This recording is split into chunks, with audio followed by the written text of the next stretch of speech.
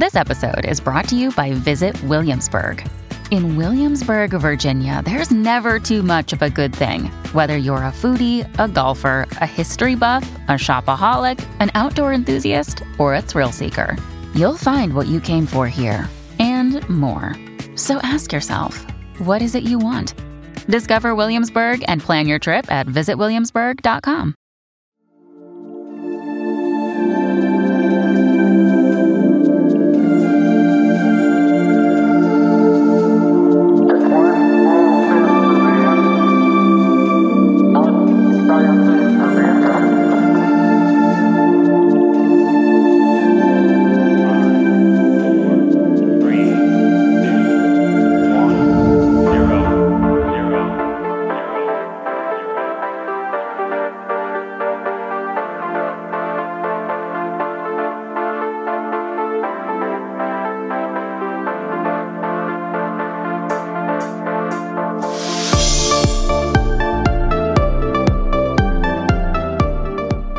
Hello, listeners, and welcome to Ohio Mysteries. This is your 10-minute mystery edition, a little slice of intrigue in the middle of your week.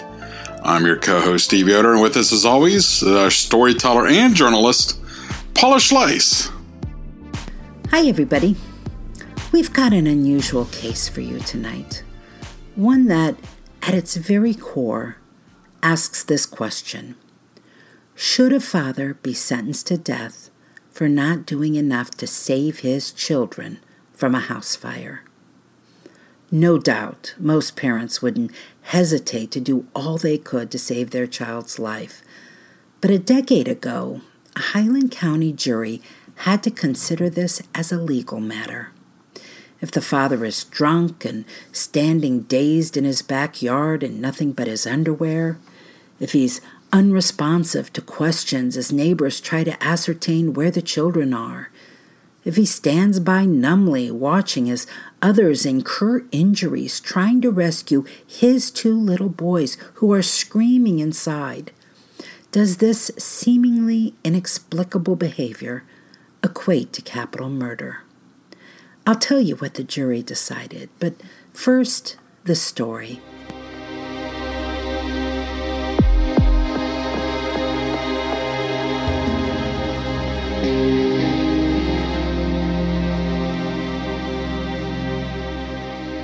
It was March the 7th, 2010, in Greenfield, which straddles Highland and Ross counties, some 50 miles south of Columbus.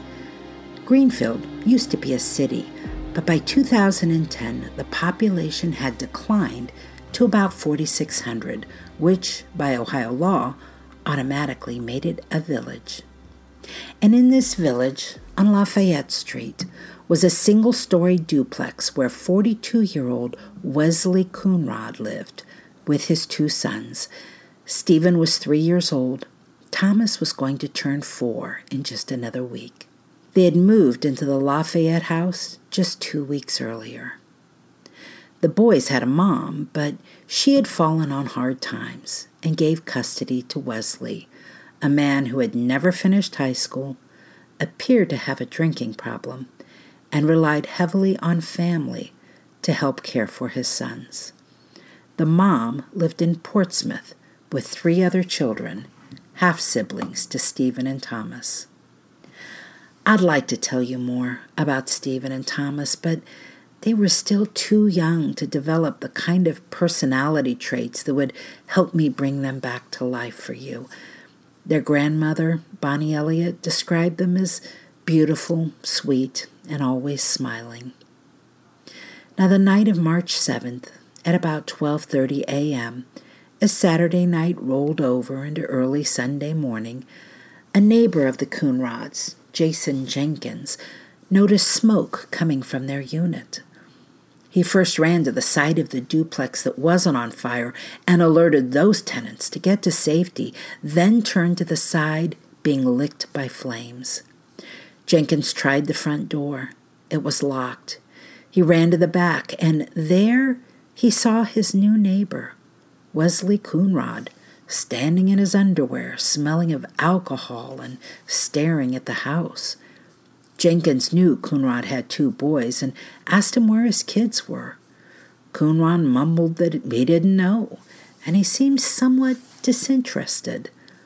The neighbor tried the back door. It was also locked. He kicked at it 7 or 8 times. It finally broke from its frame, but a wall of smoke stopped him from going inside. Another neighbor, Kelly Stockton, joined him. They went to a bedroom window and broke it. Jenkins dove inside, cutting himself on the glass. He could hear the boys crying, but he couldn't tell where from. And by now, the smoke inside was so thick, he couldn't take a single breath. He had no choice but to retreat. He was later treated for cuts and smoke inhalation. Firefighters arrived. They kept asking Coonrod where his children could be located in the house. He didn't answer them. Repeatedly they asked, but he was unresponsive. Finally, as soon as they could enter the house, a firefighter opened a closet door in the children's bedroom and found little Thomas and Stephen inside. Both had suffered burns and smoke inhalation. As the children were carried to the ambulance, Coonrod stayed rooted to a spot. Someone had to prompt him to go to his children and accompany them to the hospital. The children did not survive their injuries and died soon after arriving at the hospital. Police and firefighters said they were stunned at the inaction of this man. His lack of emotion and lack of concern really stood out because the very next day, some of the first responders themselves had to receive counseling. So affected were they by the deaths of Stephen and Thomas. Police Chief Tim Hester said the whole affair was horrific and that Coonrod was culpable because, quote, he was extremely intoxicated and in no condition to care for those children. And so, the day after the fire, Coonrod was arrested on 2 counts of child endangerment. The judge set the bail at $1 million. The following day, Coonrod was allowed out of jail briefly and under an armed guard so he could make funeral arrangements for his boys. 1 month after the tragic fire, Highland County Prosecutor Jim Grandy said the charge of child endangerment wasn't enough. He theorized that since Coonrod seemed so unfazed by the events of that night, he must have wanted his children dead, maybe even set the fire himself. He asked a grand jury to return indictments for aggravated murder and aggravated arson, and after they did, Grandy announced he was going to seek the death penalty. Grandy told reporters the case had touched him deeply. Had been called to the scene later that Sunday morning when he was on his way to church, and the deaths of the boys made him think of his own grandchildren, just a little older than Thomas and Stephen. 3 fire investigations were conducted. None of the 3 could produce the remains of an accelerant. Investigators said it wasn't unusual for a fire to consume all trace evidence. But 2 of the investigations concluded that an accelerant must have been used and noted what appeared to be a pour pattern that extended from the hallway to the front door, where a lighter was found on the floor. It was suggested that lighter fluid, left behind by a previous tenant, had been employed. The 3rd test, done at the request of Coonrod's defense attorney, also found no remains of an accelerant and suggested that what some thought was a pour pattern was really highly flammable carpet padding. Coonrod's trial was set for October of 2010. The case received a whole lot of media attention in the rural county, so his defense asked it be moved to another county, fearing it would be difficult to find a jury without a predetermined opinion. But the judge denied a change of venue. A jury was seated, and in an unusual move, 6 alternates were chosen instead of the usual 2. The trial started with the jury taking a tour of the Greenfield duplex where little Thomas and Stephen lost their lives. And then opening arguments.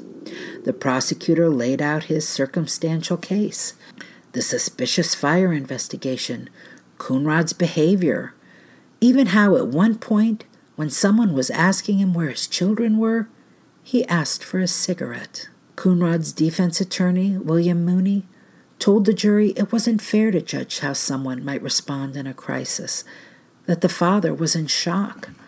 Later, the defense would call up Coonrod's eye doctor to talk about how he had a degenerative eye disease that gave him gun barrel vision. It was a disability similar to night vision, he said, that would have made it near impossible for him to navigate in the darkness. It would have stopped him from being able to find his children in the house and maybe even contributed to Coonrod's confused state outside. Also, during the trial, jurors learned that this wasn't the first fire the family had faced. As a matter of fact, just 1 month earlier, in February, Coonrod and his 2 boys were left homeless after a fire in a home they were renting on Milburn Street. In that case, nobody could agree on the fire's origins. The marshal officially ruled it undetermined. The insurance investigator called it careless smoking. But the investigation also determined that the fire had started in a toy box. Since family members had seen Thomas playing with his dad's lighter before, Coonrod was told to teach his children fire safety. After that fire, 3-year-old Stephen stayed with one relative, and little Thomas and his dad stayed with another family member until they got the duplex on Lafayette and were reunited.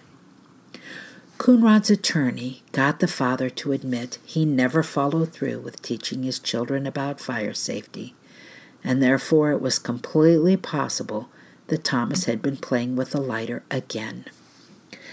But the prosecution was able to bring out strange things that Coonrod couldn't explain.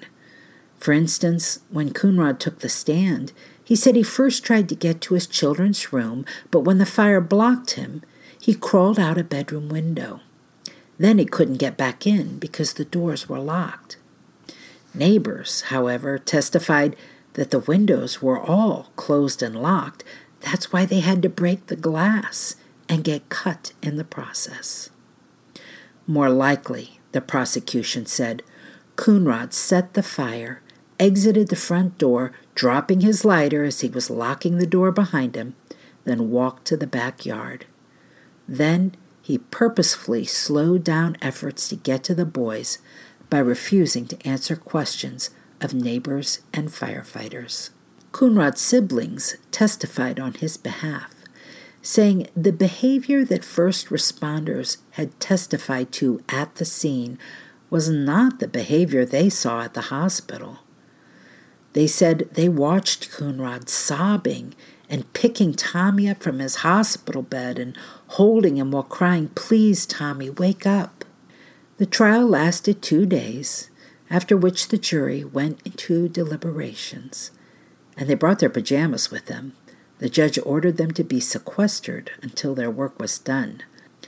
Now, there was no doubt the prosecution's case was entirely circumstantial. The prosecutor acknowledged it. But the challenge of trying to read intent into someone's behavior based on how you think they should react really bogged down the jury as Thursday went into Friday, and then Saturday, and then Sunday. After 4 days, the jury had a problem. They sent word to the judge that one juror was showing, quote, bias, sympathy, and prejudice toward the defendant. And they weren't sure what to do next. The judge reminded them that there were 7 different counts in this case, from the capital murder charge to the lesser charge of child endangering, and if they thought they could agree on any of them, they should focus on the counts that might bring a verdict. That advice did the trick. On the 5th day, the jury came back. They found Coonrod guilty of 2 counts of child endangerment. The jury was deadlocked on the aggravated murder and aggravated arson charges that could have sent Coonrod to death row, and since they didn't return any verdict on those, legally those charges could be brought again. And they were. Before the month was out, prosecutor Jim Grandy filed a motion to take Coonrod back to trial on the more severe charges. But this time, Grandy took the death penalty off the table. The judge announced he would withhold sentencing on the first trial until the second trial was completed. He also agreed to a change of venue.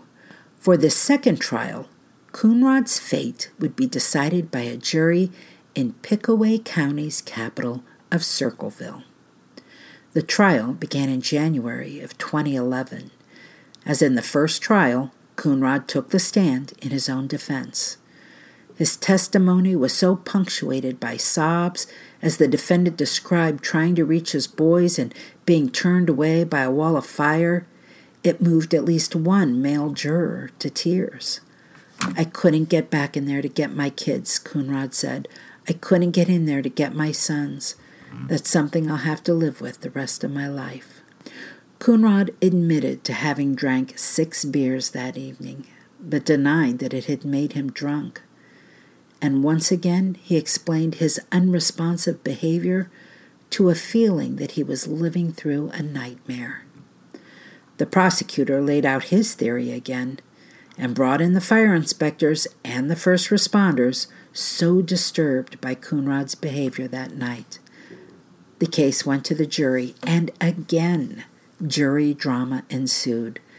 This time, the judge was told that juror number 5 had mentioned having a similar situation in her family, a fire involving children, and that the other jurors believed her emotional involvement was going to make it difficult to come to a decision.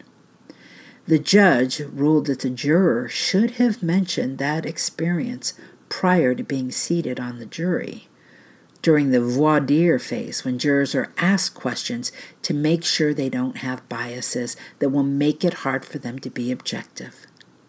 Juror number 5 was dismissed, and the first alternate took her place. That very afternoon, the jury came back united. They found Coonrod guilty of involuntary manslaughter and not guilty of murder and arson. Since the jury ruled on those more serious charges, it closed the door on a third trial. The announcement was met with a lot of emotion in the courtroom. Even after jurors were dismissed, several lingered for the sentencing portion of the hearing, many of them in tears and even comforting each other with hugs.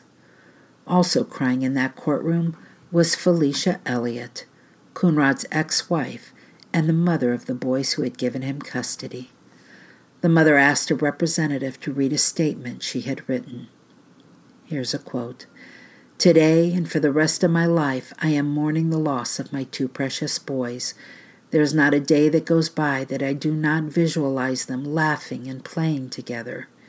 Because of your irresponsibility, selfishness, and your lack of parental guidance, I will never be able to hold them, hug them, kiss them goodnight, or watch them grow into men."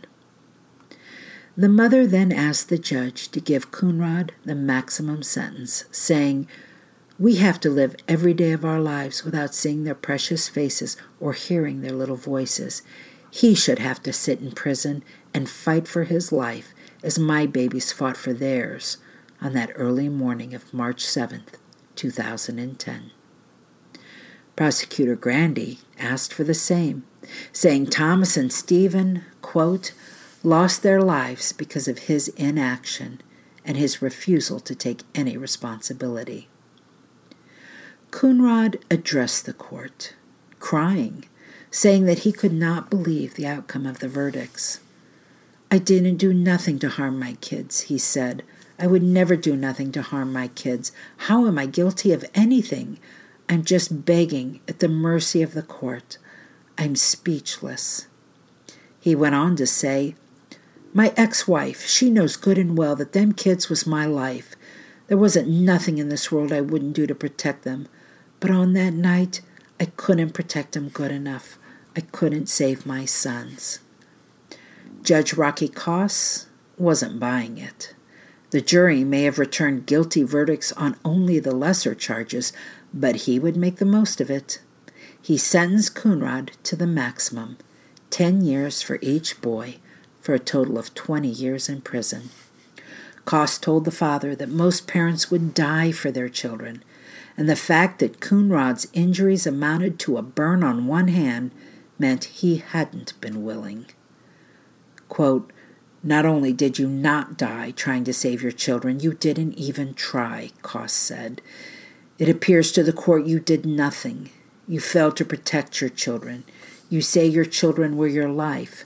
There was also a lot of beer in your life." Koss said he was also swayed by what he saw as Coonrod's refusal to take any responsibility at all. He said, "Most parents, including myself, when children are harmed, even if it was an accident, they blame themselves for not having foreseen that there was a risk, or that they didn't do a good enough job to educate them or to watch them. I hear nothing from you, other than the fact of how hard this has been on you. I have heard nothing in any of the testimony you have given in either trial about the children's suffering. This case has been all about you and how you have suffered because your children died. I have heard nothing about your children screaming during that fire." Afterward, Prosecutor Grandy said Coonrod was lucky. He said he talked to the jury and understood their perspective. It didn't change his own contention that Coonrod's behavior suggested he wanted his children to die. But, he said, "It's a verdict we can accept. From day one, our focus on this case has been to do justice for Thomas and Stephen. I believe that has been accomplished." That's it for a 10-minute mystery. We'll see you here next week for our next regular full-sized Ohio Mystery episode. In the meantime, enjoy the rest of your week. May all of your mysteries have happy endings.